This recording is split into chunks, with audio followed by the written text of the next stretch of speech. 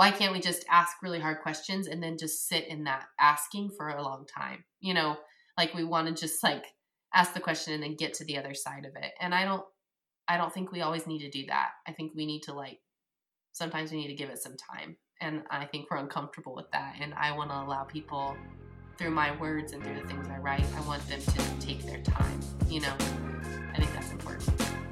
You're listening to Upside Down Podcast, an ecumenical conversation at the intersection of justice, spirituality, and culture. We've created this space with you in mind. So join us for unscripted conversations on God's Upside Down Kingdom. This is Upside Down Podcast. I'm Lindsay Wallace, and I will be your host today, and I'm joined by Kayla Craig. Say hey, Kayla. Hello. Show notes for today's episode can be found on Instagram, which is Upside Down Podcast. This show is listener funded 100%, so if you'd like to throw a couple bucks our way, just to keep it free and free of ads, you can visit us at patreon.com/upsidedownpodcast or just go to upsidedownpodcast.com, and there is a give button right there in the upper right-hand corner. Today, we are interviewing Caitlin Curtis. Caitlin is a citizen of the Potawatomi Nation, a Christian, and a poet who speaks on faith and justice within the church as it relates to Indigenous peoples. Caitlin is a monthly columnist for Sojourners, and her work has been featured on Being, Religion News Service, CBS, USA Today, and The New Yorker. Her newest book, Native, Identity, Belonging, and Rediscovering God, came out just last week. So, Caitlin, congratulations on your book, and thanks so much for joining us. Thank you so much. Yeah, we thoroughly enjoyed your book, but we're going to get into that in a second. In addition to the bio that I just read, what else would you like our listeners to know about you? Yeah, so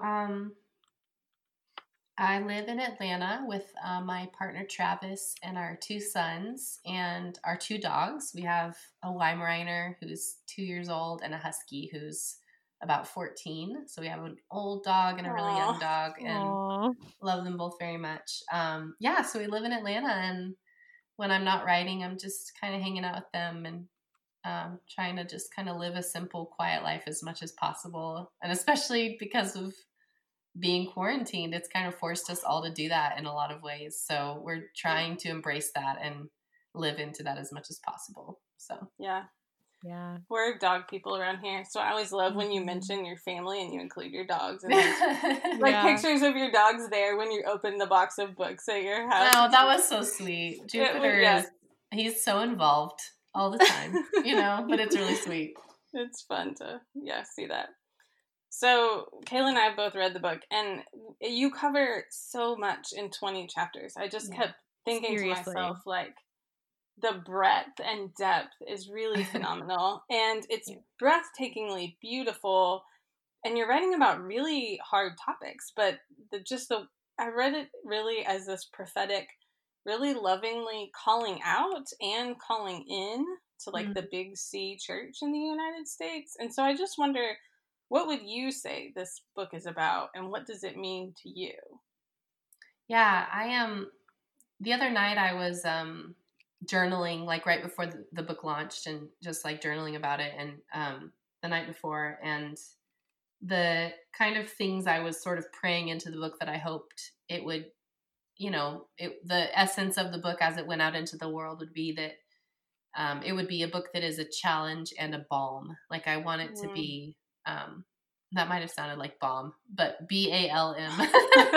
I just realized that people might be like, what? A bomb? A balm, and so I want it to be this, I want the stories and the things I'm challenging the church with to be real challenges that ask us to look deeper and to pay attention to what we're doing to people and what we're doing as institutions and what our history is. But then I also, I use the poems in the book, and I use the stories as, like you said, a calling in and calling home. I want people to feel comfortable to sit with that a little bit and to be okay with it, to know that we're in this together, even though we've got a lot of work to do. And so, that's my hope for it. And so far, I've heard people sharing that and echoing that, and that makes me really excited for whatever the book does in the future, is that maybe it'll do the work that I would like for it to do. I love that you said that. And right now, as we're talking, you are just in the throes of launching this book baby kind of out into the world. Yeah. So it's kind of fun to be at the front end of that with you as you're kind of processing. And I think you do such a good job, throughout the book of being in process and being willing to say, like, I am figuring this out. I am with you. We are figuring this out together. I just really appreciate that as I was reading your words. Thank you. Yeah, I think it's, we live in a call out culture, and which we need at times, but then it's also just like so hard to tell people and admit that like you're not sure of something yet and we're still trying to figure things out, and to be in that kind of gray space. I'm not sure we give each other a lot of room to do that, and then it just makes us so like scared to be around each other or to name the truth because we're afraid of getting yelled at or afraid of saying the wrong thing. And like I want people to have room to like figure it out, and not to name the truth and to be challenged, but to not be like scared to say that they're trying to figure it out and they're working on it, if that makes sense. Yeah, definitely. So I don't know that we've ever really done this, but I'm going to read some portions of the book, your words back to you, and then kind of ask you to reflect on them. But I really just, for people who haven't read the book yet, it is available, and so please go get it. But I just want to like expose people. I want them to hear a bit of kind of what we read and experience that like beautiful calling in and that you expressed. So this is a quote from the book. "A thread runs through the history of America, a thin line that connects people, places, moments, cultures, and experiences. This thread started when Columbus arrived and deemed indigenous peoples savages and unworthy of life. A thread that continued as African peoples were enslaved and forced onto this continent. We see it today in hate crimes against people of color and religious minorities. It is a thread of whiteness, of white supremacy that aims to erase culture, to assimilate those deemed unworthy of humanity. It is the greed of white men who have stolen land and committed genocide against indigenous peoples and have for centuries suppressed our cultures. The thread of white supremacy did not end there. We continue to see its effects today, not just in KKK rallies, but in everyday experiences, in systems of oppression that leave out the most vulnerable among us, that ignore and seclude indigenous peoples and pay no mind to what justice might actually look like." And so what came to mind to me as I was reading those words is, what does justice look like? Or maybe, what does justice feel like? When sometimes it feels to me like colonized Christianity is all we have left in this country. And I know that's not true, but it feels that way, especially, on days like today. So I just wonder, what does justice look like? What does justice feel like to you? Yeah. For me, I think that it helped me a lot to, even in my own identity, like stepping outside of Christianity a little bit, because I grew up Southern Baptist, so I was so steeped in it, like so steeped in what I believed and my container of what I believed and not asking questions of what I believed. And I think I needed to, and kind of coming back to my identity and listening to those parts of me, the indigenous parts of me that weren't being listened to for a long time. I think in coming back to those parts of myself, like it forced me then to ask some really important questions about Christianity and what I believe about God. And I think that in doing that, it helped me understand another side of justice that I just didn't connect with before because I didn't realize it was there. And in doing that, it's helped me to understand, okay, well, if I can step outside of Christianity and see this, then maybe I can also connect with people who are not Christians, and I can connect with people who are not indigenous, but are doing other justice work. And, and it just sort of began to decentering some of my colonial Christian upbringing, like decentering that, decolonizing that has helped me to understand that justice work is being done all over the place and by people that Christianity might not say that it's justice work because it's not a Christian doing it. But like, to me, I see like people in the Sikh community in New York and all over the country who are just like giving sandwiches out to people and taking, and like just like first responders to this crisis, who are just doing everything they can. Like, that's justice work. And they're not Christians. And, but it's like the younger me would have been like, oh, but Christians do justice work, and so part of my journey is to get out, like step outside Christianity a bit and understand that there are people in the world who are just being like good humans and loving each other, because that's just what we are called to do, and it's been helpful for me to do that, to see what's outside of the faith that I have known for so long. I think it's so interesting because I'm somebody that didn't have that upbringing. My husband did, very similar to you, but my upbringing was, lots of times, mainline tradition, in and out of church, like just very much not that evangelical upbringing. And so it's really interesting when I hear my friends or I read books by people who have that, because I think that kind of deconstructing and reconstructing looks different depending on what your personal, baggage and faith journey is. And we all have baggage, but there is that certain kind of element of people that grew up in kind of conservative or fundamentalist upbringing, that have to kind of take that step back and figure out what faith and relationship with God looks like to them. So I appreciate that you shared that. One of the things you talk about in the book is sort of like truth-telling spaces and the importance and the sacredness of our stories. And you say that one of the church's biggest blind spots is ignoring the stories of those on the outside. And to tell the truth is to give language to experiences that are often ignored, not just by the church, but by society in general. And you asked the question, can you imagine if all over the country we hosted storytelling events? And I think, that's one of the low-key reasons we started a podcast, right? Was to be able to tell some of those stories that are ignored by society or by the church. And so I just wonder, how do we create truth-telling spaces? And what does that look like? And maybe you've seen like real life examples of this where you've experienced those on the outside who are invited to share their stories. Yeah. It's hard to create those spaces. It really is. I've seen people who try to do it, and once you kind of sort of create an institution out of something and you have all the power dynamics and you have, it's like, it's really hard to like authentically do that. One space for me that like just during COVID,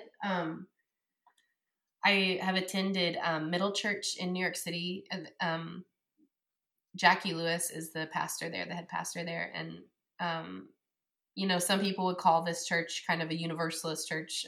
Some people, would call Jackie like post-Christian or, whatever. And, but to me, like, Jackie is one of those people in my life that holds space for all of me, and attending her church, even virtually, has been just a really nice space of rest, because I don't go to church right now. And the last church I attended, I knew that when I walked in the door, I couldn't bring all of myself in. And I tried going, and we went there for a while, and eventually just, I couldn't take it anymore, because I was realizing if I can't bring all of myself, then I know, my queer friends can't bring all of themselves. My Black friends couldn't bring all of themselves. Like, I just could see that happening, and had to leave. And so, gosh, it is really hard to create those safe spaces. And what I have found is that it happens organically and it starts small. Like, I know kind of a core group of people that I can be myself with, and that will take all of me and love all of me. I think that doing the Why Christian conference with Rachel Held Evans and Nadia Bowles-Weber was one of the first spaces where I felt that, like, I could show up and ask my questions and just try to figure out who I am, and that they would hold that space with me. And I think that happened kind of right as I started writing and as my first book was coming out. And I'm just so grateful that they both embody that. Like they both held that room for me. And I think we need more of those spaces, you know? Yeah, for sure. We do. So one of my favorite lines from the whole book is the communion table in our churches is a political table. And I wonder if you could, there's obviously more on that page than that one sentence. But that just really captured me. And I wonder if you could explain what that means to us. For you. Yeah, I think it's so funny in the church because we act like politics. We somehow act like politics don't exist there, or that we can't be political. But like, you have to recognize that if you're a church in America, you're saying something politically all the time. And, and so it's this weird, like, dissonance, like we are inherently political, but then like Jesus was political. And so, you know, I don't know, I was just trying to like capture an image of like the communion table as a place like to be political and to, you know, speak up when things are happening to oppressed peoples and to name the truth and to like, you know, in America to be honest about how we started and where we come from and the injustice that just continues to happen in our systems. Like those things are political. And if we're Christians and we have this table where people are supposed to come and, you know, sort of feast on who Jesus is and what he represents, like, then that should be political. Like that's a political act. And I don't know, I just kind of like, I'm trying to reframe that in my mind. And sadly, a lot of church spaces, the table is not open for so many people. And it's a scary environment because people are not welcome to that table unless you are saved, or it's, you know, it's like there are all these restrictions around it. And, you know, and what would it be like to have those tables opened up to people who just want to come and want to be part of that and want to inhabit that space. And so, yeah, I just, we can pretend that we're not political, but the decisions that we make and the things we embody in the church, you know, they are political things, whether we like it or not. Yeah. Something that I've heard is that everything is political. It doesn't have to be partisan. And I think that, you know, here in the US, we see things as either one extreme or another extreme.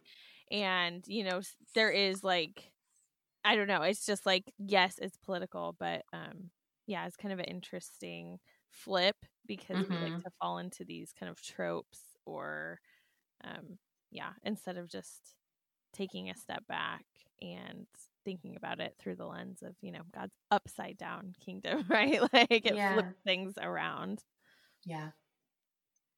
I wish we're an ecumenical podcast. So I'm Protestant and Lindsay is Protestant. I really would love to hear like a Catholic perspective of that because obviously there's a different view of the Eucharist. And I can't speak to that, but I think I'm just like wishing we had someone on because I think that could have been a really rich dialogue because you've given us a lot. Totally. That's so true. Yeah. Yeah. So I'm going to read another somewhat longer portion from the book. Settler colonial Christianity is a religion that takes, that demeans the earth and the oppressed, and that holds people in these systems without regard for how Jesus treated people.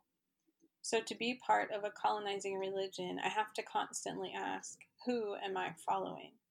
The empirical religion born of men who wanted and still want to rule the world in their own image, or something different? I am a woman, but what does it mean to embody that in a toxic, patriarchal society and church system? It means I listen to the voice that has been silenced. And that's something that we talk about a lot here on this podcast. And earlier you brought in sort of power dynamics when it comes to truth-telling spaces. And we are as aware of that as we can be, as Kayla and I are both white women who started the podcast. And so, yeah, we try to listen to voices that have been silenced. But I wonder, when you listen to the voice that has been silenced, whether that's your own voice or that of others, What do you hear? Yeah. For my own voice, I think it's interesting because I think for a long time I didn't realize that I'd been silenced. Like I didn't understand that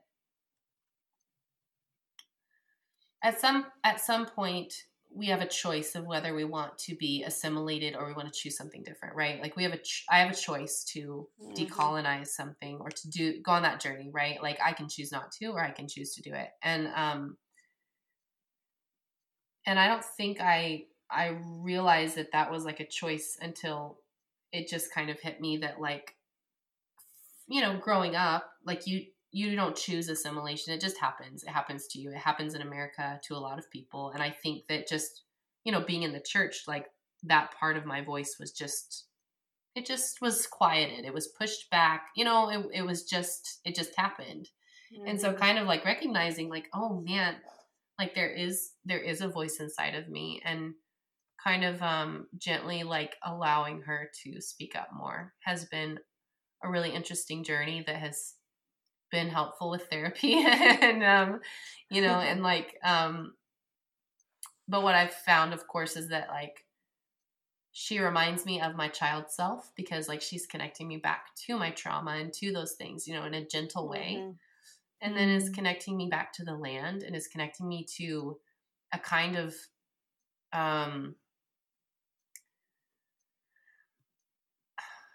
a part of my identity and my, you know, feminism that is not attached to purity culture or those things I grew up with, you know, or I don't have to say yes to everything and be people pleasing, you know, those kinds of things where I just learned these things without realizing it. And listening to that voice is saying like, you can say no to things and you should speak up for yourself. And, you know, but I just, I spent so long not doing that, and without realizing it. And so she's just, I think, been there teaching me why it's important to do that, and that it actually brings me home to myself. You know, like listening to her that means like I'm learning to understand all of me, if that makes sense.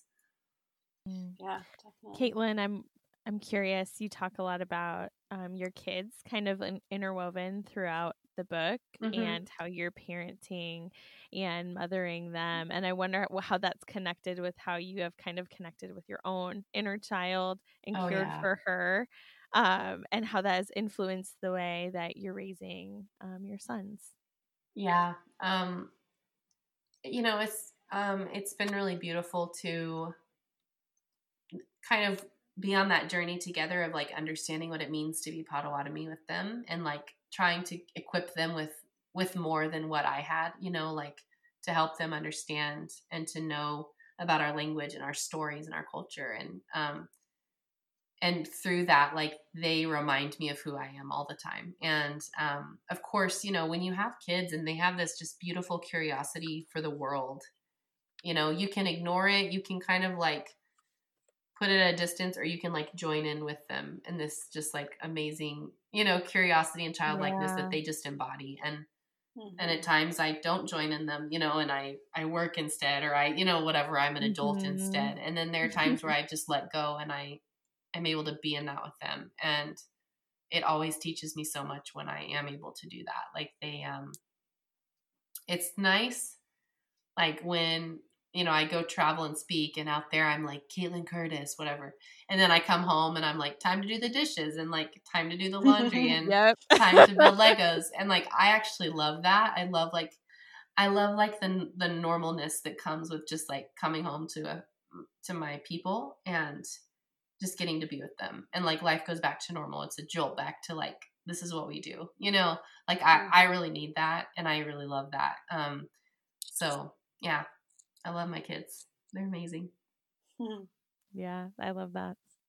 One of the things that I loved about the book, and perhaps it's because, so this is our 4th year of doing Upside Down podcast, and at least once or twice a year, we have a conversation about the balance of being against things or systems or, you know, whatever, and articulating what we're for. And so Kayla and I are both 8s on the Enneagram. And so, Oh, okay. That's awesome. So we're really good at talking about what we're against.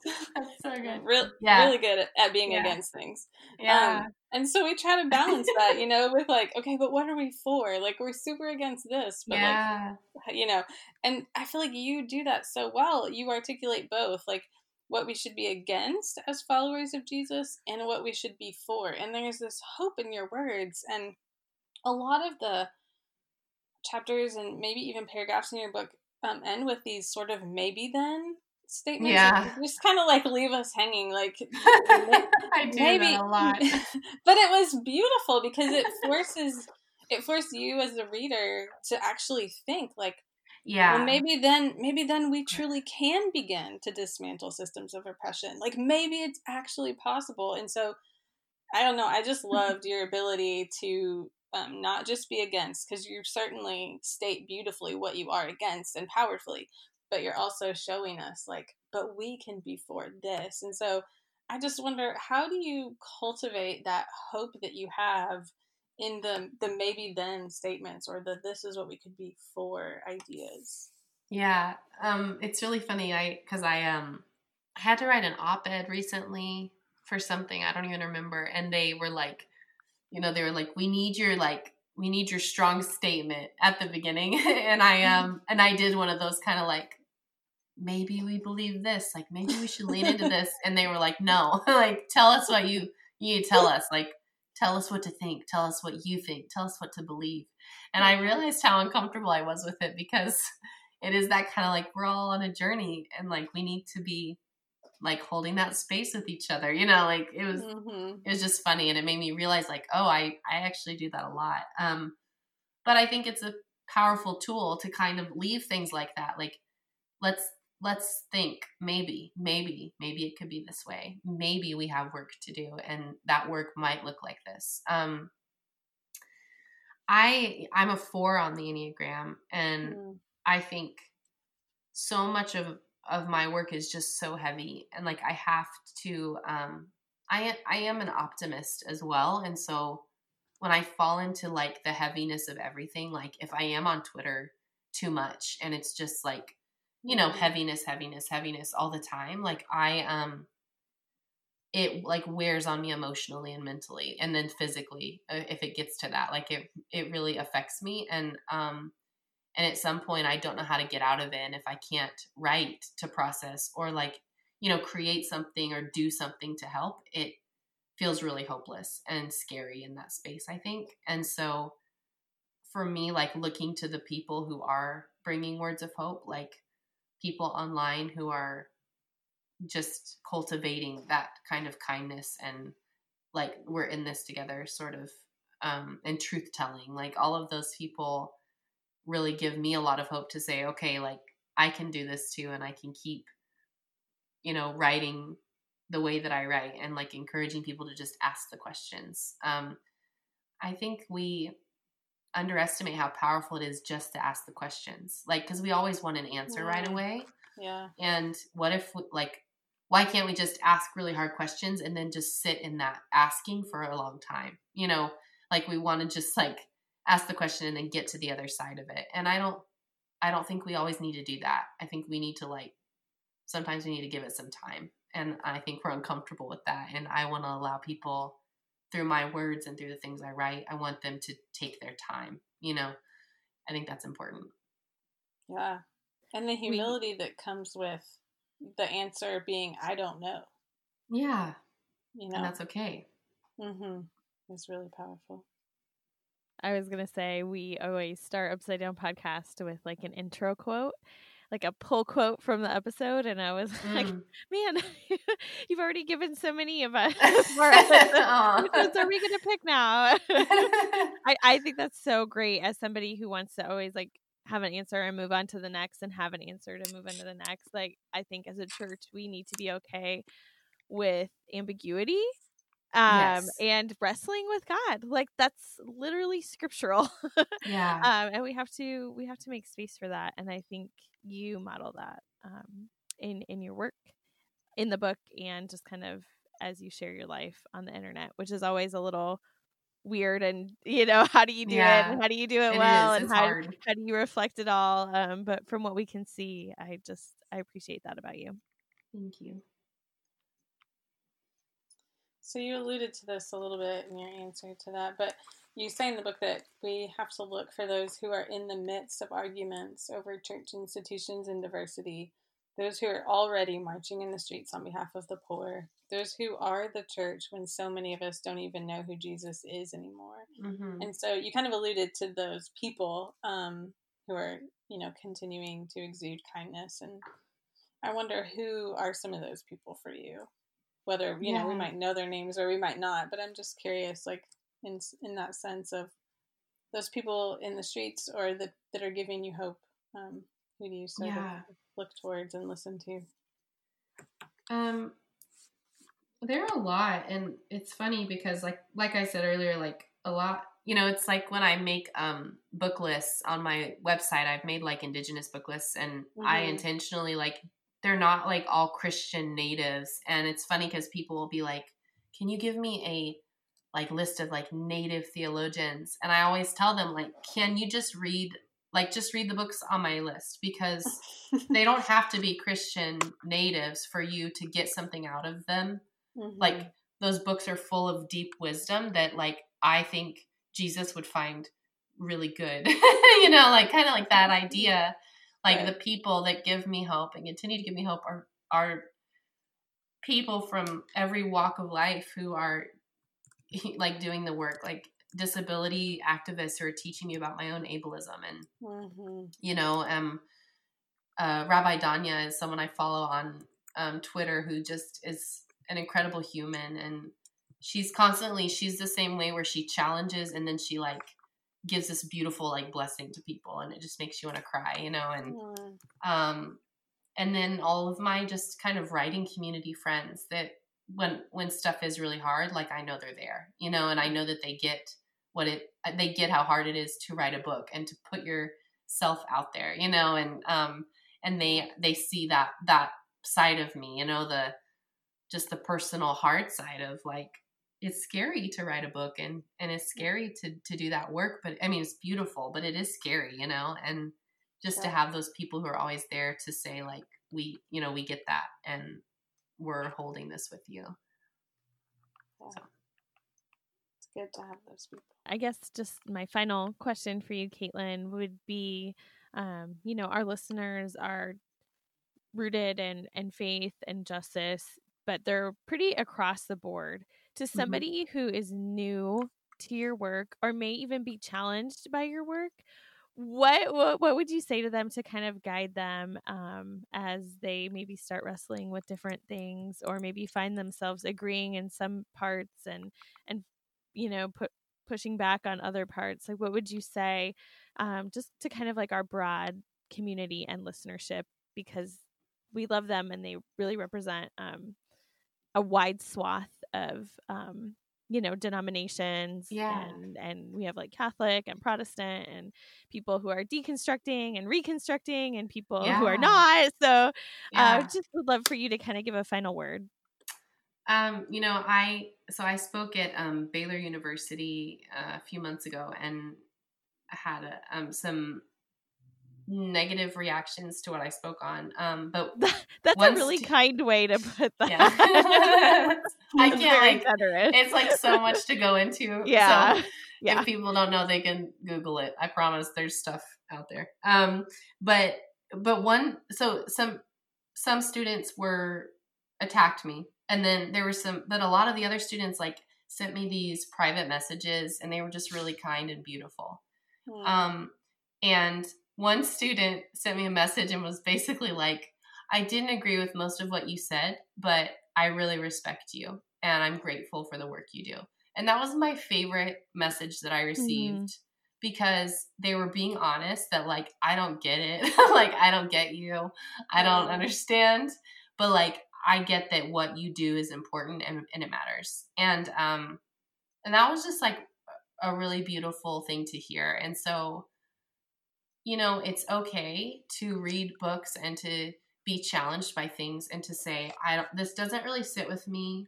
but like, I'm going to let it sit for a little while, and I'm going to sit in that liminal space, and I'm going to ask questions of myself. Like I want my writing and my stories and my words to allow people to ask questions of themselves, because that's what I had to do. And that's what I have to do still. Like I have to be challenged by other people in the same way that I want to challenge others to ask these hard questions. And so I would just encourage people to don't shut it off too quickly, and allow yourself to just ask some of those deep questions, and be gracious with yourself and with others as you ask them, and have a few safe people that you can talk about those things with, so that you can go on that journey, and that's okay. And it may take time, and that's okay too, but just don't give up too quickly, I guess is what I would say.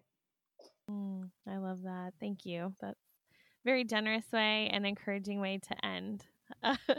So, Caitlin, thank you so much. Everybody, Native is a book. Find it, support a local bookstore, get a copy, follow Caitlin. Caitlin, you want to share where people can find you on the internet if they're not already following you? Yeah, on Twitter and Instagram, I'm at Caitlin Curtis, and I'm on Facebook too, but I don't know if anyone's on Facebook very much right now. So mostly Twitter and Instagram is where you can find me. That's where I live most. Yep. Awesome. Well, thank you so much. We learned so much from you. You're a beautiful writer. Thank you for your prose and your poems. Just really a gift. So for those of you who are listening, you can learn more about this podcast at upsidedownpodcast.com. And we are Upside Down Podcast on Instagram. That's where we put our show notes, because that's where you are. And you're always welcome to join our Upside Down Together listener group on Facebook. If you are on Facebook, to process through episodes with the lens of God's upside down kingdom. Thank you so much for listening. Caitlin, thank you so much for joining us, and we'll see everybody next time. Thank you. Bye. Thanks so much for joining us for this episode of the Upside Down Podcast. New episodes are released on the second and fourth Tuesday of each month. The Upside Down Podcast is created by Lindsay Wallace, Kayla Craig, Elisa Molina, and Gina Siliberto. Our show notes are written by Lana Smith. Johnny Craig and Tess Malone edit the episodes, and our theme music is Dreamer's Act by DJ Sean P. And of course, our monthly patrons make everything possible.